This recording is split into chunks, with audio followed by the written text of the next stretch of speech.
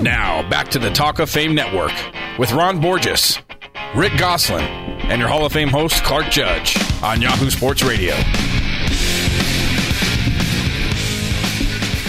Well, as you should know by now, the Talk of Fame Network is brought to you by MyCleanPC. If your computer runs slowly, log on to mycleanpc.com for a free diagnosis. And within minutes, you can download software that can clean up what may be slowing that computer down. That's mycleanpc.com. Of course, this is hour number 2 of the Talk of Fame Network. Coming up, you're going to hear from former Baltimore safety Ed Reed, now an assistant secondary coach for Buffalo, on why it's tough for safeties to make it to Canton. But first, we want to get to former Chicago and Los Angeles Raiders wide receiver Willie Gault, a member of the Super Bowl shuffling Chicago Bears. But that's not why he's here with us. Nope. Willie's moved on to other things, and what a story. The young man who led the 85 Bears in receiving yardage and kickoff return yardage was named last week the USA Track and Field's Athlete of the Week after, at the age of 55, setting world records in his age group in the 100 and 200 meter dashes. He finished the 111.3, that's 18 100ths, better than the previous record set in 2008. The 223.24, bettering the previous mark of 23.36. It's not easy to catch Willie, but we have, even if after he's just stepped off the track at UCLA, which is true. Willie Gault, thanks for joining us. Nice to be here. Thank you for having me. Willie, I mentioned those world marks. I mean, they're for the 55 and older age group. You also set marks for the same distances in the 45 to 49 age group and the 50 to 54 age group. I mean, guys your age and our age aren't supposed to be fast, but apparently you didn't get the memo. So you've been a world-class runner for over 3 decades. How do you do it, and whom do you train with, and where do you train? You train at UCLA, but how do you do it? Right. Well, I think I do it because I never stopped. I've always loved running. Running's been a pure sport. You know, I have God-given ability. My mother ran track. My father was a pretty good athlete. So I got it inherently, and I love the competition part of it. And it's something I can do until I die, really. I mean, there's people who are running 100. So I can do it hypothetically until I die. And I don't really have to rely on anyone else but myself. I mean, it's not like I have to rely on a quarterback to throw me a ball and anything else. It's just me against the clock. And I trained with a guy named John Smith, who, you know, he holds the world record in the 400-yard dash, which they don't run anymore. Right. And John is a legendary coach who's coached people like Maurice Green, Otto Bolden, and, you know, just name goes on and on. Carmelita Jeter, who's the second fastest woman in history. I trained with her. I trained with a guy named Gil Roberts. And there's about, 14 of us. Tyson Gay's out there. He trains with us. Allison Felix is out there. I mean, we train at UCLA, and it's a great atmosphere, and it makes for, conditioning and training really well. Well, the height of any track athlete's career is the opportunity to compete in the Olympic Games. You were a member of the 1980 U.S. team that boycotted the Moscow Olympics. How disappointing was your lack of participation? Well, it was very disappointing at the time, but we didn't realize, because I was 18 years old. I didn't realize, the significance of it. I thought, okay, don't worry, I'll make the next Olympic team. It's just the way you go as a kid. But, it was very disappointing, even though we had an alternative Olympics, that actually more countries was there represented than at the Olympic Games in Moscow, and that was something like almost like kissing your sister in a sense. It was rewarding, but not, because you weren't at the real games. But I did get an opportunity later on to be in the 1988 Winter Olympics in Calgary, which was great. Opening ceremonies and all that was really fun, and got a chance to compete there. So it did help a little bit, but, that was unfortunate because it had nothing to do with sports. It was all politics, and politics and sports shouldn't really match in that sense, because all it did was hurt the athletes who had trained for 4 to 6 years to be in the Olympics and didn't get an opportunity to go. And I think it was really a disjustice to us, because nothing happened. The Russians stayed in Afghanistan, and the war went on, and, it was like they didn't care, and they didn't. You mentioned the Calgary Olympics, Willie, and of course, as you mentioned, you were on the bobsled team, I believe on the 2-man team. Interesting sort of circumstance there, because you were still playing pro football at the time. And 4 years later, of course, Herschel Walker, you kind of blazed the trail for him to also be a bobsledder. I'm kind of wondering, 2 things. A, what did it feel like to be that kind of a trailblazer? And B, what's the difference between running on a track and running on ice? Well, yeah, I recruited Herschel, and the next year after I'd been in the Olympics, I also recruited Edwin Moses and a couple other guys. It was really cool.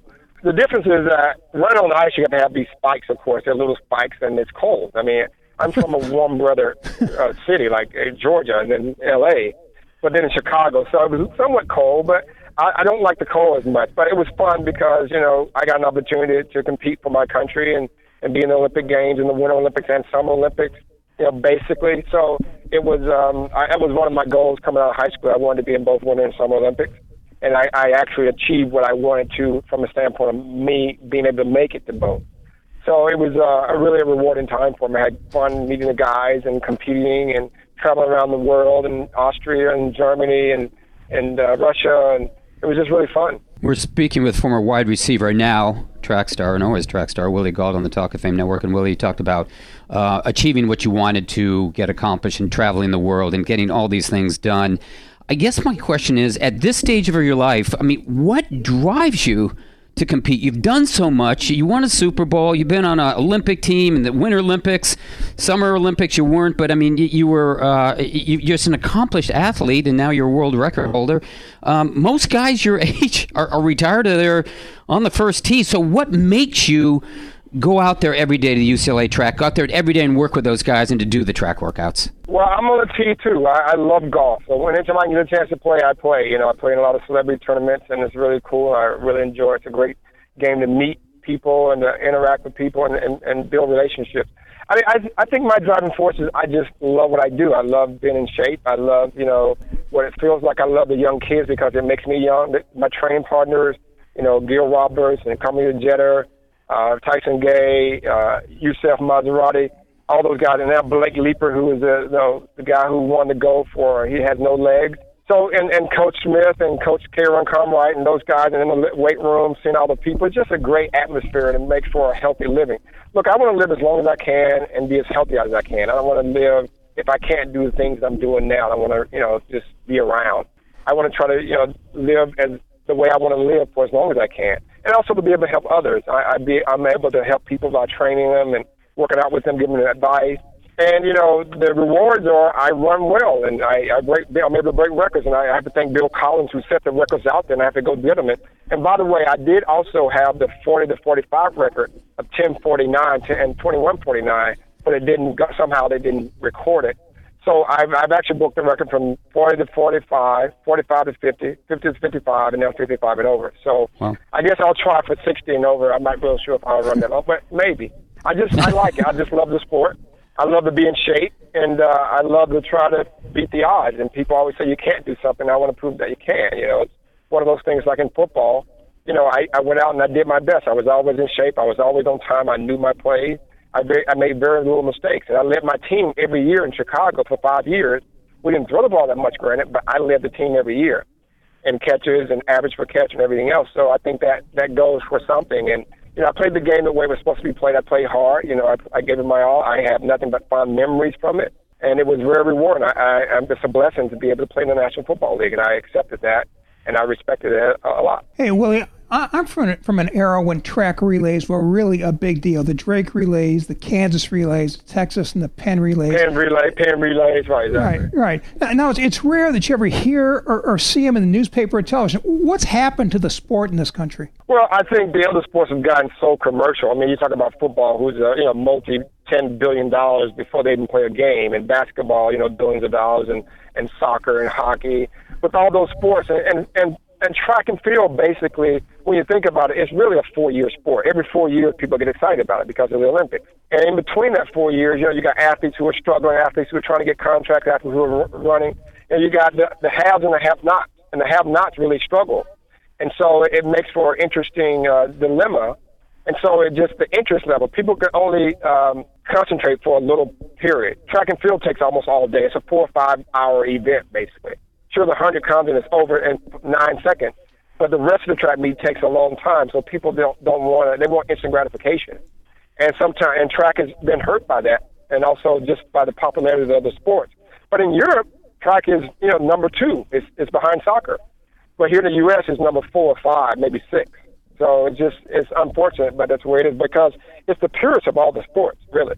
Yeah. And when you think about it, everyone runs track. If you're playing basketball, you're running track down the court. If you're playing soccer, you're definitely running track down the course. If you're playing football, you're running track. If you're, the only thing you're not running track is playing golf. Hockey, you're sort of skating down the track, which is almost, it feels like a running motion. So track is the basis for which all sports are really, 95% of the sports are based on. Right. Willie, we've got to run. Thanks for the time. But as I said, more than anyone else, I know you can appreciate this. We've got to run. Thanks very much, No Willie. pun intended. Right. All right. Yeah. Have a good one. Good luck. Hey, best of luck to you. Hall of Fame. Thank you. Appreciate it. Take All care. right. Thanks, Willie. That was former wide receiver Willie Galton, now a track star again. Coming up, why we like what the Atlanta Falcons are doing. Yeah, the Falcons, and why we're puzzled by the Hall's failure to warm up to safeties. You're listening to the Talk of Fame Network.